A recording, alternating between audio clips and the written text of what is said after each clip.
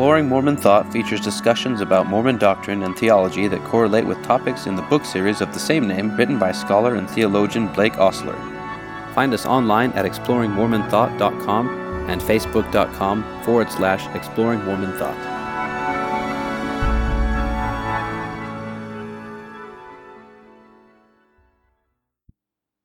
All right, listeners, welcome back to Exploring Mormon Thought. So, due to further scheduling conflicts, we didn't get a chance to record again with my dad this week, but I am going to read one of his papers that I think is relevant to what we're discussing, and it's titled, "The Idea of Pre-Existence in the Development of Mormon Thought."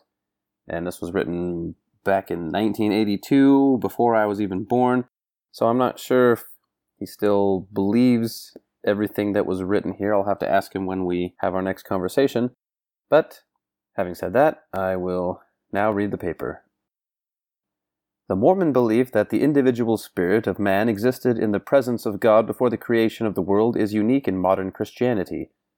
Mormons have rejected the creator-creature dichotomy of patristic theology and its logical corollaries, creatio ex nihilo, and the idea of God as a single, infinite absolute. Mormons consider man one of the given entities of the universe, the necessary, self-existing offspring of God and therefore of the same ultimate nature as God, uncreate and capable of eternal progression. Man, as necessary being, could not exist. His primal self is not created and cannot be. Nevertheless, the history of the idea of pre-existence in Mormon thought is one of varying interpretation, of refinement and controversy. The controversy stems largely from the inherent tension in a finitistic theology from an earlier period of absolutist preconceptions. Nowhere is this tension more evident in Mormonism than its doctrine of preexistence. Absolutist Preconceptions, 1830 to 1835. The doctrine encountered in the earliest Mormon converts was not a significant departure from the Catholic Protestant view of the day, which stressed the creator-creature dichotomy and a single infinite and absolute God. The doctrine of pre-existence of souls had not been a part of Christian thought since 543 AD, when the doctrine was declared anathema by a council at Constantinople, due in great part to the influence of Greek thought on the Christian ideas of God and man. The earliest publications of the Mormon Church defined God in terms borrowed from Orthodox Trinitarianism as the metaphysical basis of all contingent existence manifesting himself in the person of Jesus Christ.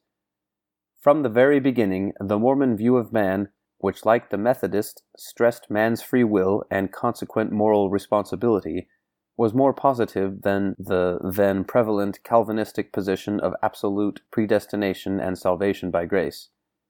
Yet the Pauline Augustinian doctrine of the depravity of the natural man was supported in the Book of Mormon by Alma and Mosiah, and throughout the Book of Mormon, man is viewed as a creature of God. The creator-creature dichotomy was accepted without revision by early Mormon commenters, as shown by a philosophical rejoinder in the Evening and Morning Star of October 1832, in language reminiscent of patristic theologians. The annihilation of a being that subsists requireth an act of power similar to that which gave it existence at first. The Creator, who, having created our souls at first by an act of his will, can either eternally preserve them or absolutely annihilate them. Thus, man was merely a contingent being created from non-being and could lapse into non-being once again if God willed it. Warren Cowdery's letter in the May 1835 Messenger and Advocate echoed a similar belief. Man is dependent on the great first cause and is constantly upheld by him, therefore justly amenable to him. The metaphysical foundations of Mormonism before 1835 were incompatible with the radical pluralism inherent in the idea of man's necessary existence. Although several scriptural proof texts originating from this era are now cited to support the doctrine of man's pre-existence, the earliest converts seemed to have been altogether unaware of the doctrine. In the absence of the clarifications of the Nauvoo era, it is to be expected that the saints assumed the usage and meaning pervading the theological concepts of the day, and established by nearly 15 centuries of absolutist elucidation. For example, the word create, assumed creatio ex nihilo. The term intelligence implied a knowledge of truth rather than self-existing entity. And the term spirit did not connote a quasi-material substance. However, the Joseph Smith translation of the Bible completed in 1833 and a revelation received in May of 1833, now known as Doctrine and Covenants, section 93, indicate that Joseph understood a concept of ideal pre-existence, that is, existence which is expressed in terms of God's foreknowledge, ontologically mind-dependent. The May 1833 revelation stated, "Ye were in the beginning with the Father, that which is spirit, even the spirit of truth, and truth is knowledge of things as they are, as they were, and as they are to come. Man is also in the beginning with God. Intelligence, or the light of truth, was not created or made, neither indeed can be." This statement, coupled with the declaration of the New Translation that all things were created spiritually before their manifestation on earth, suggests that man pre-existed ideally as a particular of the necessary of all-encompassing truth entertained in God's infinite foreknowledge. Such an interpretation is consistent with the contemporary usage of the word spiritual, implying only a conceptual or intellectual creation. The treatment of the first chapter of Genesis as a conceptual blueprint formulated by God before creation was a popular means of resolving the seeming contradiction between Genesis 1:26-27 and 2:4, as Joseph had done in the Book of Moses. Such a doctrine was not foreign to the absolutist orientation of thought prevalent at the time. For example, George Hegel, Joseph Smith's contemporary, formulated a philosophy known as absolute idealism, in which persons were considered as differentiations of the absolute spirit, or the truth of totality perceiving itself. Long before the philosophical idealism prominent in the early 1800s, Gregory of Nyssa suggested that in the power of God's foreknowledge, all the fullness of human nature had pre-existence, and to this the prophetic writing bears witness, which says that God knoweth all things before they are. And in the creation of individuals, the heavenly view was laid as their foundation in the original will of God. Progressive Pluralism, 1835 to 1844. Several facets of Mormon thought combined to develop a theological climate conducive to the idea of man's necessary existence. First, as early as 1835, the persons of the Trinity were distinguished, and, as a result, the ultimate basis of existence was defined in pluralistic terms. Second, Joseph Smith began his work on the Book of Abraham concurrent with the study of Hebrew in the School of the Prophets. Third, the idea that humans could become gods allowed for the possibility that they were ultimately, like God, uncreated. Fourth, reality was bifurcated into two fundamental types of matter: spiritual, or purified, invisible matter, and more coarse, visible matter. As a result of this philosophical materialism, that which existed spiritually, or ideally, also existed really, ontologically mind-independent. By 1839, Joseph Smith had publicly rejected the notion of creatio ex nihilo and introduced his seemingly well-developed concept of the necessary existence of man. He stated simply, "The spirit of man is not a created being. It existed from eternity and will exist to eternity. Anything created cannot be eternal, and earth, water, etc., all these had their existence in an elementary state from eternity." To support the doctrine of the necessary existence of man, Joseph often cited a statement of the earliest Christian Neoplatonists. "That which has a beginning will surely have an end. If the soul of man had a beginning, it will surely have an end." While the Christian apologists used such logic to oppose man's necessary existence, Joseph affirmed man's eternal existence in both past and future. Ironically, both apologists and Joseph Smith adopted identical statements to affirm diametrically opposed views. Joseph elaborated upon the concept of man's premortal existence in the years that followed. There can be little doubt that he intended the real preexistence of man's primal self. In several discourses and in the Book of Abraham, Joseph enumerated activities of pre-existent man that require individual, self-conscious, and autonomous entities. For instance, Joseph stated of premortal entities, "The first step in the salvation of men is the laws of eternal and self-existent principles. Spirits are eternal. At the first organization in heaven we were all present and saw the Savior chosen and appointed, and the plan of salvation made, and we sanctioned it." The Book of Abraham, published in March of 1842, clarified man's self-existent nature. According to the Book of Abraham, individuals existed from eternity as intelligences, and although unequal, they have no beginning. They existed before, they shall have no end, they shall exist after, for they are nolum, or eternal. The inherently unequal capacity of intelligences implies that they were considered differentiated, individual, and autonomous entities from all eternity. In addition, the Book of Abraham detailed Abraham's vision of the pre-earth council, a vision remarkably like Abraham's vision in the Apocalypse of Abraham. Joseph Smith's concept of man culminated in April of 1844 in the King Follett Discourse. He presented a view of man unique to the Christian world and rarely matched in the history of thought for its positive characterization of man. Joseph was well aware of the wider philosophical implications of his view, for he stated that the belief that man was created ex nihilo lessens the character of man, while the doctrine of self-existent man was calculated to exalt man. He clarified his thought by multiplying descriptive nouns about the part of man which necessarily exists. "We say that God himself is a self-existent God. Who told you so? It's correct enough, but how did you get it into your heads? Who told you that man does not exist in like manner upon the same principles? Man existed in spirit. The mind-man is co-equal with God himself." Joseph's doctrine of the necessary existence of man and rejection of creatio ex nihilo also has serious logical consequences for his concept of God. In contrast to the absolute being of traditional theology, classically described as static, unconditioned, and unrelated, Joseph taught that God was once as man is, had actually become God, and that he is conditioned by and related to the uncreated quantities of reality. He also taught that man could become as God, and as a logical corollary, he taught the plurality of gods. Joseph taught that rather than being itself, God is a being among beings.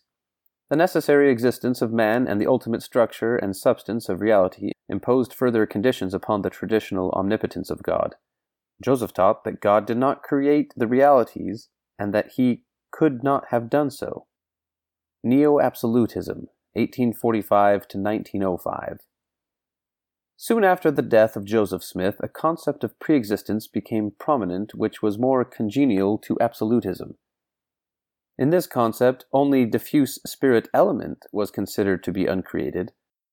Autonomous individual existence arose only after the organization of this eternal substance into a spirit person. This concept was an outgrowth of the seeming paradox between the doctrine emphasized by Brigham Young and popularized by Eliza R. Snow's poem, O My Father, that individuals are literally begotten of divine parents, and the affirmation of Joseph Smith that man, in an elementary state, is eternal. As a result, individual pre-existence was thought to begin with literal spiritual birth, while before this birth only disorganized spirit existed. Joseph Lee Robinson, an early convert and close associate of both Joseph Smith and Brigham Young, reflected upon this paradox. If his journal chronology is accurate, sometime in late 1845 while still in Nauvoo. "Some elders said that the prophet Joseph Smith should have said that our spirits existed eternally with God. The question then arose, how is God the Father of our spirits? I inquired of several of the brethren how that could be, a father and son, and the son as old as the father. There was not a person that could or that would even try to explain the matter." Robinson's intuitions appear to have been accurate, for Joseph Smith apparently had not taught that individual existence began at spirit birth. Joseph did not envision a state of existence for individuals before their existence as spirits simply because spirits were uncreate and self-existed. Nevertheless, Robinson claims to have received a revelation solving the paradox of heavenly birth in the pre-existence. He understood that all matter was eternal, that it never had a beginning, and that it should never have an end, and that the spirits of all men were organized of pure material or matter upon the principles of male and female, so that there was a time when my immortal spirit, as well as every other man's spirit that was ever born into the world, that is to say, there was a moment when the spirit was organized, or begotten, or born, so that the spirit has a father, and the material, or matter, that our tabernacles are composed of, is eternal. Parley P. Pratt, a member of the Quorum of Apostles and close friend of Joseph Smith, expressed his understanding that an individual intelligence results from the organization of a more primitive spiritual element.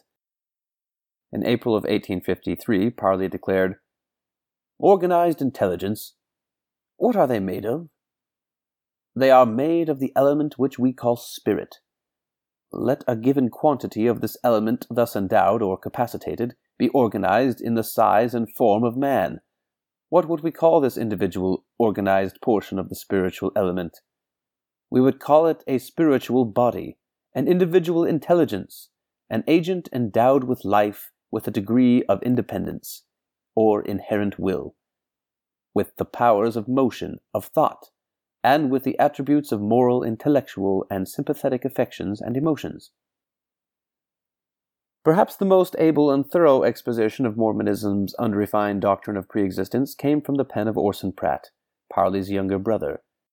Orson was the first to attempt a systematic exposition of Joseph Smith's thought. In 1853, Orson published The Seer, elaborating upon ideas expressed in his 1849 The Absurdities of Immaterialism, and in 1851 with The First Great Cause. Building upon Joseph Smith's modified materialism, Pratt constructed an ultra-materialistic system reminiscent of the thought of Gottfried Leibniz, in which all matter necessarily existed in the form of ultimately indivisible particles possessing a degree of inherent intelligence. According to Pratt, each particle eternally existed prior to its organization, each was enabled to perceive its own existence, each had the power of self-motion, each would be an intelligent living being of itself. In this independent, separate condition, it would be capable of being governed by laws adapted to the amount of knowledge and experience gained during its past experience. In the course of time, these eternal particle entities would be organized in the womb of the celestial female, thereby creating an individual spirit body. Thus, through spiritual pregnancy and birth, existence began on a new level. Orson stated that the particles that enter into the organization of the infant spirit are placed in a new sphere of action. The particles organized in an infant spirit can no longer act or feel or think as independent individuals, but the law to control them in their new sphere requires them to act and feel and think in union. In effect, each intelligence would be analogous to a cell of a body which had its own existence, but which formed another individual on an aggregate level. Thus, individual identity was created with spiritual birth, even though each intelligence or particle was uncreated. Pratt called the inherent intelligence in these primeval particles the Great First Cause. He claimed that while we are obliged to admit the eternity of the substance and its capacities, on the other hand, we are compelled to admit a beginning to the organization of particles of this substance. The present qualities of our minds are not eternal, but are the results of the combination of anterior qualities, which, in their turn, are again the result of the exercise of the eternal capacities. Despite Pratt's standing in the Quorum of Apostles, his views were almost immediately censured by Brigham Young. In response to Young's general criticism that some items in The Seer were not sound doctrine, Pratt assumed that Young was referring to his concept of God's attributes. In reality, the conflict between Pratt and Young was a much more fundamental dispute over absolutist and finitist theologies. Although Pratt's idea of eternal individual particles seemingly implied a materialistic pluralism, Pratt interpreted his doctrine as a monistic absolutism and proposed a pantheistic concept of God, a concept which identifies God with whatever is real.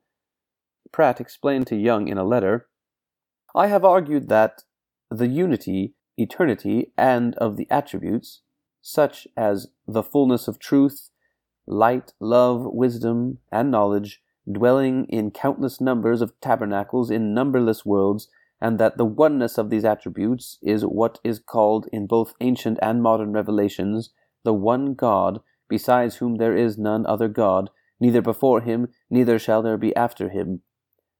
I have still argued that the plurality of God only had reference to the number of persons or tabernacles wherein this one God, or in other words, the fullness of these attributes, dwells." In the ensuing years, President Young opposed Orson Pratt's concept of God and rejected the implications of his opinions on preexistence. The crux of the conflict was Young's criticism that Pratt worshipped the attributes of absolute being rather than God the person, while in turn, Pratt rejected Young's ultra-personalistic view of God as an exalted man forever becoming greater in dominion and knowledge. Another issue of contention was the extent of God's omniscience. Pratt asserted that the Scriptures taught that God was perfect, and, if perfect in knowledge, could not progress in knowledge.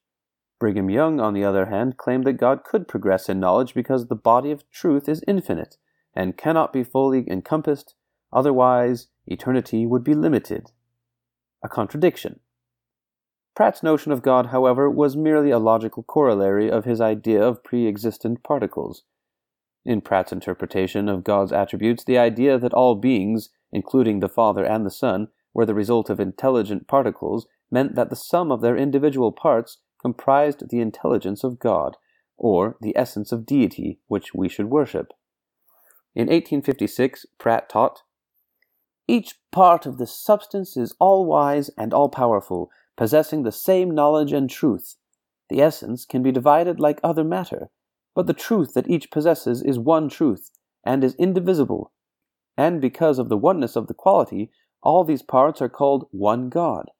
There is a plurality of substance, but a unity of quality, and it is this unity which constitutes the one God we worship. When we worship the Father, we do not worship merely his substance, but we worship the attributes of that substance." The conflict between Pratt and Young resulted in an official denunciation of Pratt's views by the First Presidency in 1860 and again in 1865.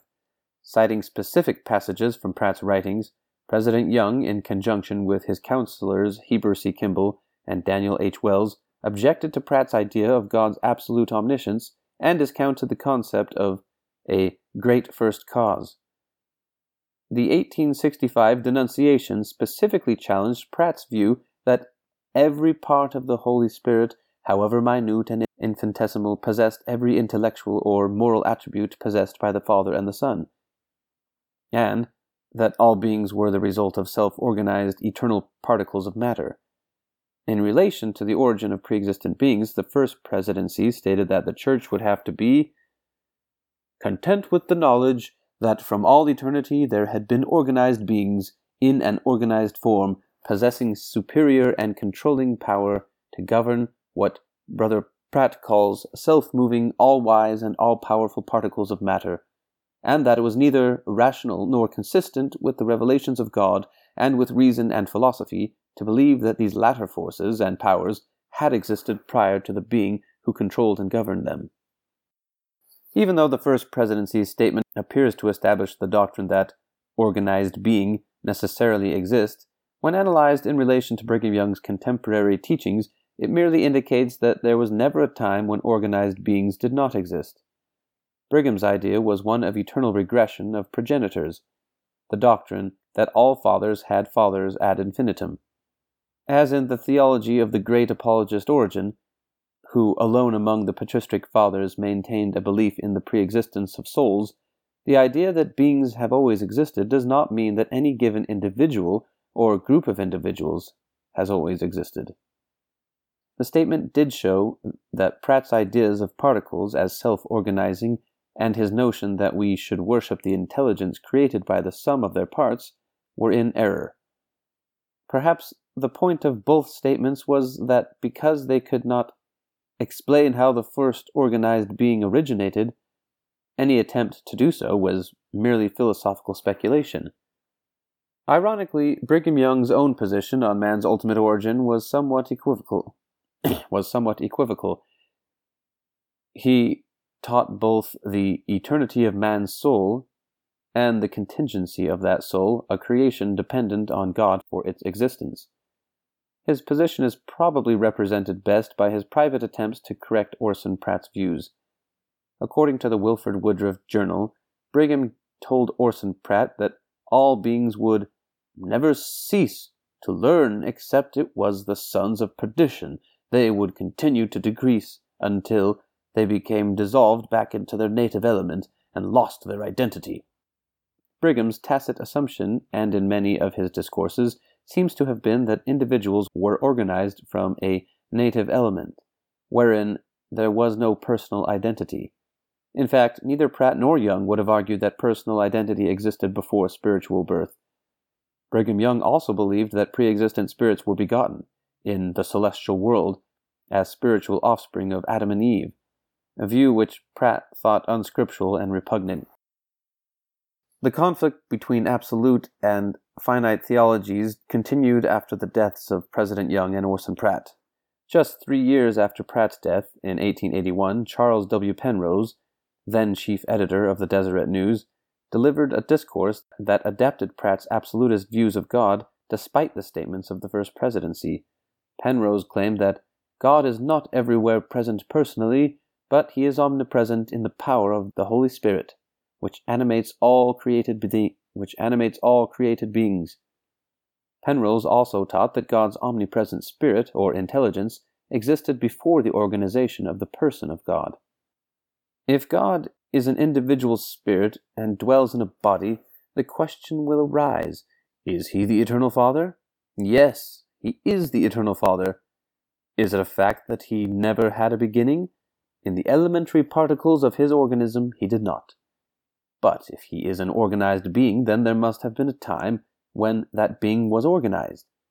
This, some will say, would infer that God had a beginning. This Spirit which pervades all things, which is the light of all things, by which our Heavenly Father operates, by which he is omnipotent, never had a beginning, and never will have an end. It is the light of truth. It is the spirit of intelligence. In Penrose's view, this eternal, beginningless, endless spirit of intelligence, which exists wherever there is a particle of material substance, as the basis of being, the omnipresent, omnipotent, and omniscient reality, is prior even to the person of God. Such a being could not be conditioned by exterior reality because he already comprehends the whole of reality. Penrose's doctrine of God also necessitated the creation of individual man. He explained, the individual, the organized person, may have had a beginning, but that spirit of which and by which they were organized never had a beginning. The primal particles never had a beginning. They have been organized in different shapes. The organism had a beginning, but the atoms of which it is composed never had. The elementary parts of matter, as well as of spirit, using ordinary language, never had a beginning. Thus, Penrose's doctrine was merely Pratt's neo-absolutist pantheism. The post-mortem popularity of Pratt's doctrine, however, did not go unchallenged by the first presidency.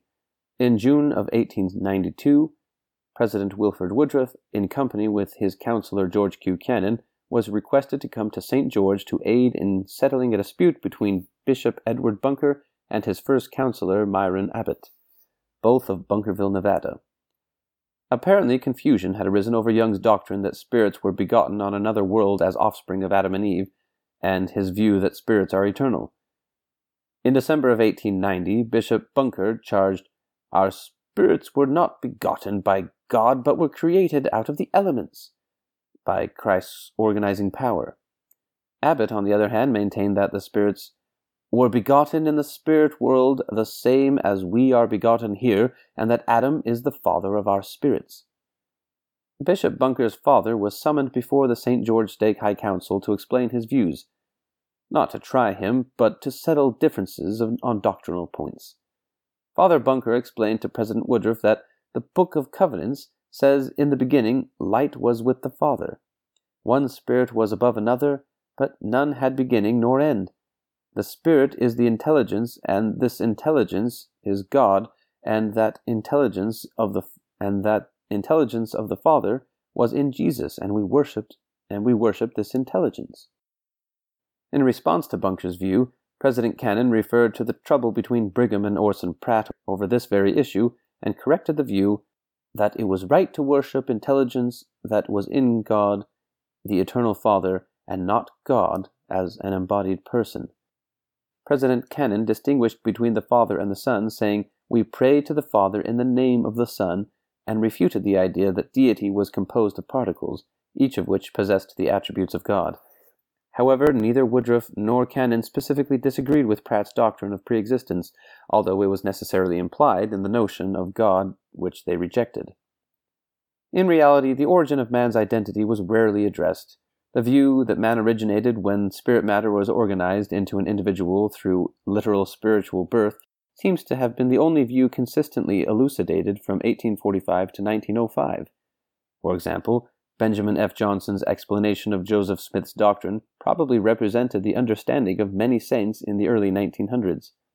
Joseph was the first in his age to teach substantialism, the eternity of matter, that no part or particle of the great universe could become annihilated or destroyed, that light and life and spirit were one, that all light and heat are the glory of God, which is his power, that fills the immensity of space, and is the life of all things, and permeates with latent life and heat every particle of which all worlds are composed, that light or spirit and matter are the first two principles of the universe or of being, that they are self-existent, co-existent, indestructible, and eternal, and from these two elements both our spirits and our bodies were formulated. Personal Eternalism, 1905 to present. The issue of personal eternalism became a subject of much controversy in the early 1900s. The issue was addressed in Outlines of Mormon Philosophy, a little-known work by Lycurgus Wilson, written apparently in the Salt Lake Temple, and presented to the First Presidency for the helpful criticism of their committee.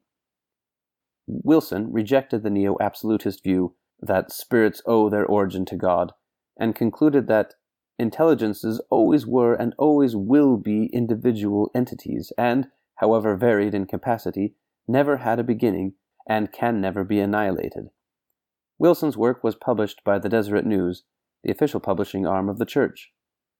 B. H. Roberts, a president of the 70, also took exception with the neo-absolutist view that man, as an autonomous individual, was created. Elaborating on his views expressed in the New Witness for God, Roberts read a statement to the First Presidency supporting belief in the existence of independent, uncreated, self-existent intelligences.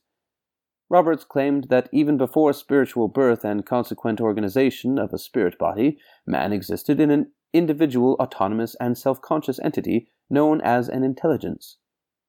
Noting objections to his view of personal eternalism, Roberts stated that his view absolved God from responsibility for moral evil, and explained man's inherent moral freedom and inequality. The First Presidency allowed Roberts to publish his views in the Improvement Era in April of 1907 with their appended approval. Elder Roberts submitted the following paper to the First Presidency, and a number of the 12 apostles, none of whom found anything objectionable in it or contrary to the revealed Word of God, and therefore favor its publication.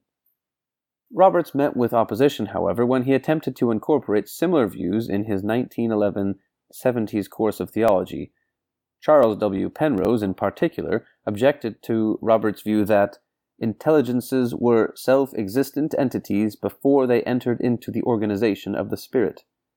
Penrose, then a member of the First Presidency, preferred Pratt's view that intelligence referred to an attribute of God in Joseph Smith's teachings, rather than to man as a personal entity from all eternity. Both Penrose and Anton H. Lund, members of the First Presidency under Joseph F. Smith, persuaded Roberts to eliminate his theories in regard to intelligences as conscious self-existing beings or entities before being organized into spirit. Lund recorded, "This doctrine has raised much discussion, and the inference on which he builds his theory is very vague. The prophet's speech delivered as a funeral sermon over King Follett is the basis of Brother Roberts' doctrine, namely where he speaks of man's eternity claim. Roberts wants to prove that man is then co-equal with God." Even though Roberts agreed to remove passages referring to intelligences before spirit birth, the 70s course in theology is very explicit about man's uncreated intelligence. Roberts derived 6 attributes inherent in man's primal intelligence calculated to clarify man's eternal existence as a personal identity. Roberts also asserted that much of the confusion about the subject stemmed from the inexact word usage. Noting possible equivocations of meaning, he attempted to reconcile the pre-Nauvoo usage of terms such as intelligence and spirit with that of the Nauvoo era, especially in the King Follett discourse. Robert noted, "It is observed that he, Joseph Smith, uses the words intelligence and spirit interchangeably, one for the other, and yet we can discern that it is the intelligence of spirits, not spirits, entire that is the subject of his thought. It is the intelligence of spirits that he declares uncreated and uncreatable, eternal as God is." The First Presidency demonstrated its opposition to the idea of man's necessary existence again in 1912 when it removed the King Follett Discourse from Roberts' documentary History of the Church. Charles Penrose, in particular, doubted the authenticity and correctness of the reporting of the sermon. George Albert Smith agreed that the report of the sermon might not be authentic, and I fear that it contains some things that might be contrary to the truth. At least one member of the church, John A. Widtsoe, accepted Roberts' theory that intelligences existed as individual entities before they were begotten spirits, when he incorporated his view in Irrational Theology, to be used as a source manual by the church. However, Joseph F. Smith personally stopped its publication. In December 1914, Joseph F. Smith wired Anton Lund from Missouri to postpone publication until he could examine its contents. Upon examination, Lund disagreed with Widtsoe's idea of the origin of God, which he makes an evolution from intelligences, and being superior to the others, he became God. Commenting on Widtsoe's doctrine, Lund said, "I do not like to think of a time when there was no God." When President Smith returned to Salt Lake City on December 11th, he went over the work with Widtsoe and Lund, and eliminated from it all that pertained to intelligences before they became begotten spirits, as that would only be speculation. Accordingly, Widtsoe's Irrational Theology conceded that to speculate upon the condition of man when conscious life was just dawning is most interesting, but so little is known about that far-off day that such speculation is profitless. Widtsoe cautiously affirmed that all that is really clear is that man has existed from the beginning, and that from the beginning he has possessed distinct individuality impossible of confusion with any other individuality among the hosts of intelligent beings. Like Roberts, Widtsoe delineated inherent capacities of intelligences. In addition to his power to learn and the consciousness of his own existence, the primeval personality possessed, from the beginning, the distinguishing characteristics of every intelligent, conscious, thinking being, an independent and individual will. As both Lund and Penrose intimated, the consequences of accepting the idea of man's necessary existence bothered them. In contrast to their need for an infinite being who is absolutely in control of the universe, both Roberts and Widtsoe insisted that individual eternalism necessitated the idea that God is necessarily conditioned, a finite being. Widtsoe emphatically declared, "One thing seems clear, that the Lord who is part of the universe is subject to eternal laws. It is only logical to believe that a progressive God has not always possessed his present absolute position." In a classic confrontation between absolute and finite theologies, Roberts echoed Brigham Young's charge to Orson Pratt that God is, above all else, a personal being. "God cannot be considered as absolutely infinite, because we are taught by the facts of revelation that absolute infinity cannot hold as to God. As a person, God has limitations, and that which has limitations is not absolutely infinite. If God is conceived of as absolutely infinite in his substance as in his attributes, then all idea of personality respecting him must be given up, for personality implies limitations. The doctrine of individual eternalism seems to have prevailed in Mormon thought for a time, despite the reluctance of the First Presidency to endorse a specific doctrine of preexistence specifying whether man, as an individual entity, is the result of God's creative action or necessarily exists. For instance, shortly after Widsow's A Rational Theology was published, James E. Talmage, then president of the University of Utah, affirmed, "In the antemortal eternities we developed with individual differences and varied capacities. So far as we can peer into the past by the aid of revealed light, we can see that there was always a gradation of intelligence, and consequently of ability, among spirits. Individualism is an attribute of the soul, and as truly eternal as the soul itself." Before his death in 1933, B. H. Roberts sought to solidly establish the doctrine of the necessary existence of man in Mormon thought.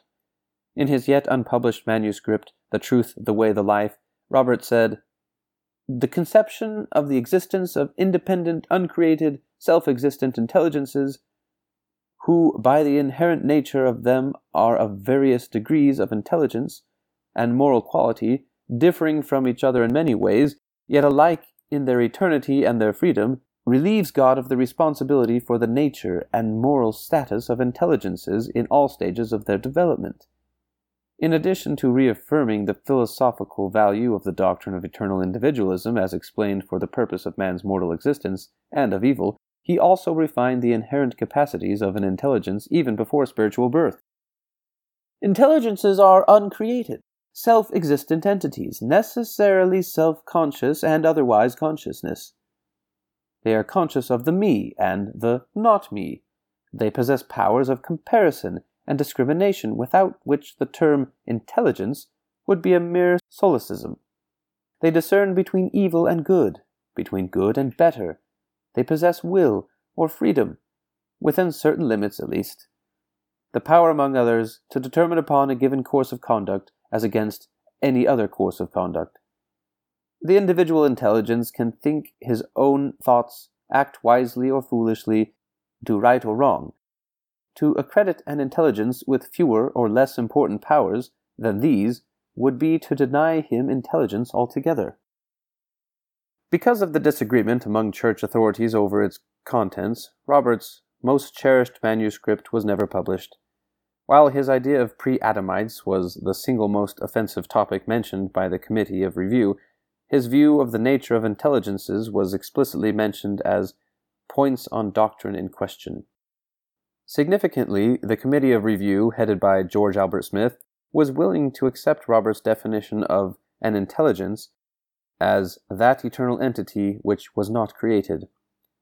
However, the committee did not agree with Roberts that intelligences were morally autonomous in the sense that they could rebel against truth and God. The August 10, 1929 report of the committee to the Council of the 12 Apostles stated, "In the opinion of the committee, the intention is that these intelligences, after they became spirits, may rebel, as Lucifer did. Can this be clarified to say this? We do not have any revelation stating that intelligences have power to rebel." After Roberts had reviewed the suggestions of the committee, he again presented his manuscript for their consideration. On April 5th of 1930, the committee reported to Heber J. Grant and counselors that Elder Roberts' use of mind, spirit, and soul appears confusing to us, and that contrary to Roberts' insistent claims, intelligence as an entity cannot rebel against light and truth. In effect, Roberts had refused to alter a single item of his manuscript requested by the committee. In 1936, the attempt of Roberts and Widsoe to refine Mormon thought on man's ultimate origin was again rebuffed by Joseph Fielding Smith, the son of President Joseph F. Smith and a member of the Quorum of 12 Apostles.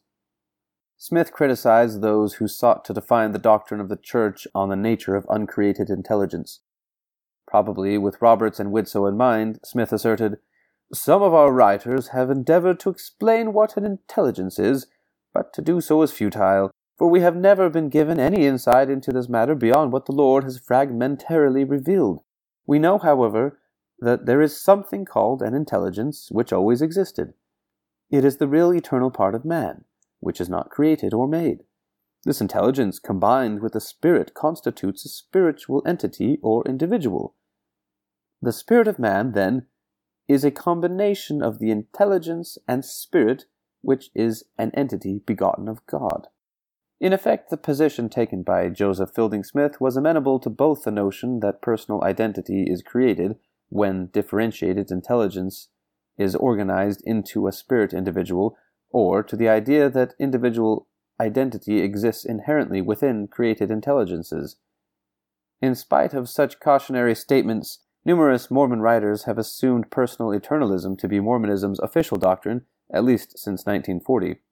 Such is the case with Gilbert Orme, The Four Estates of Man, 1948, Sterling McMurrin, The Philosophical Foundations of Mormonism, 1959, The Theological Foundations of Mormonism, 1965, Truman Madsen, Eternal Man, 1966, B.F. Cummings III, The Eternal Individual Self, 1968, and to a lesser degree, R. Clayton Brow, Our First Estate, 1977.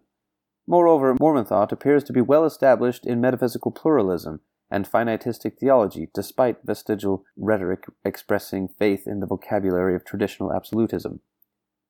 The doctrine of man's necessary existence has not gone unchallenged, however. Since 1960, a philosophy known as Mormon neo-orthodoxy has arisen that emphasizes man's contingency, the creation of man as a conscious entity, and God's absoluteness and complete otherness in contrast to traditional Mormon thought. The most influential proponent of Mormon neo-orthodoxy is probably Bruce R. McConkie of the Quorum of 12 Apostles. Greatly influenced by former President Joseph Fielding Smith, Elder McConkie has insisted on an absolute conception of God, including his omniscience and omnipotence in a classical sense.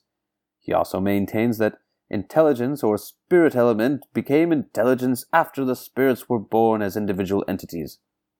In response to an inquiry for the official position of the Church on the status of intelligences before spiritual birth, McConkie said, "As far as I know, there is no official pronouncement on the subject at hand. In my judgment, there was no agency prior to spirit birth, and we did not exist as entities until that time." As late as 1975, Truman G. Madsen, holder of the Richard L. Evans Chair of Christian Understanding, was cautioned to exercise care in ascribing to intelligence more than the revelations themselves. This caution, undoubtedly intended to temper Madsen's enthusiasm for the philosophical possibilities of the idea of man's necessary existence, is representative of the Church's present insistence on a non-codified theology. It also illustrates distrust among Mormons generally of philosophical elucidation and consequences of doctrine.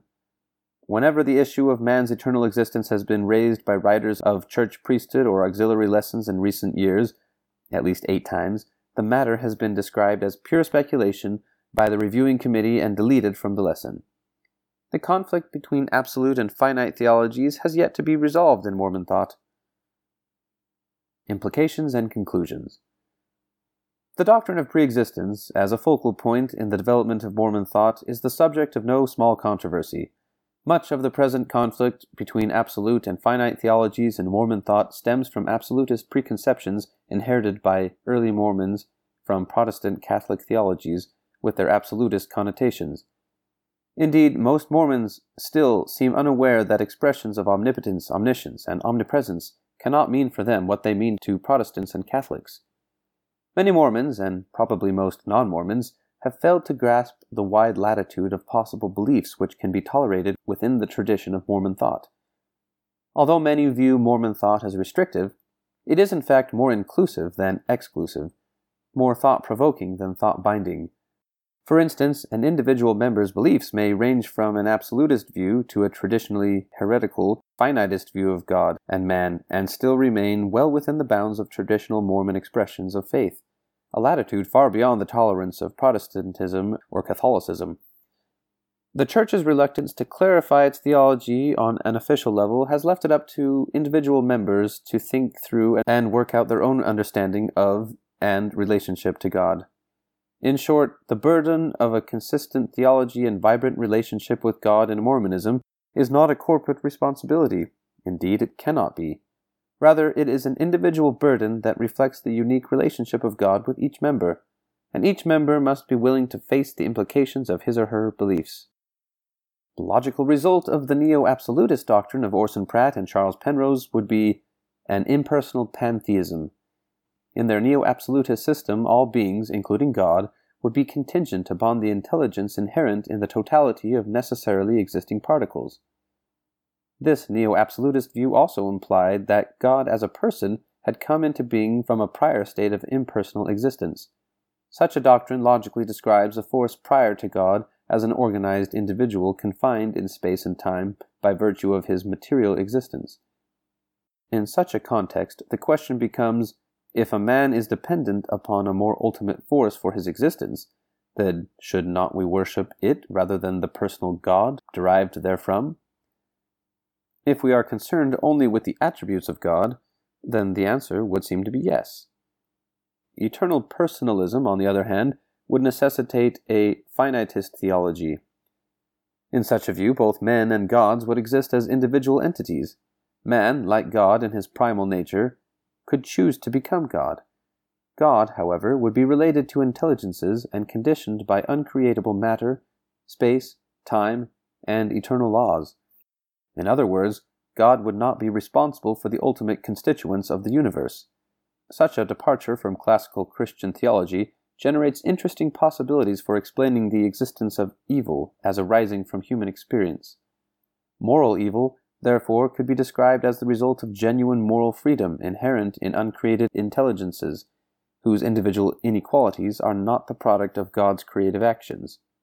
Natural evil could be described as the result of uncreated eternal laws and conditions necessary for the eternal progression of individuals, neither of which God could contravene. Even so, the doctrine of personal eternalism raises problems for Mormon thought. If the number of intelligences is infinite, then an infinite number of intelligences will remain without the chance to progress by further organization. If, on the other hand, the number of intelligences is finite, the eternal progression of gods resulting from begetting spirits must one day cease.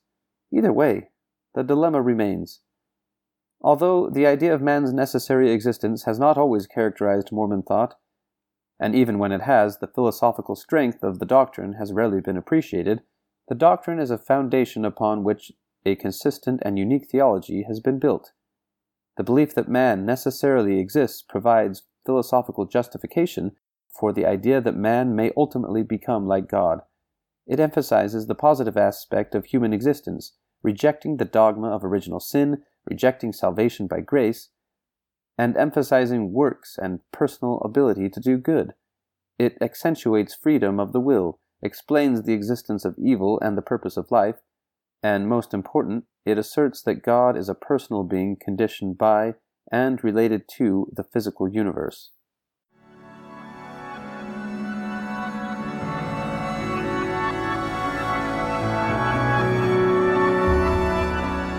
Thank you for joining us. To support the podcast, donate at exploringmormonthought.com. Follow us on facebook.com/exploringmormonthought.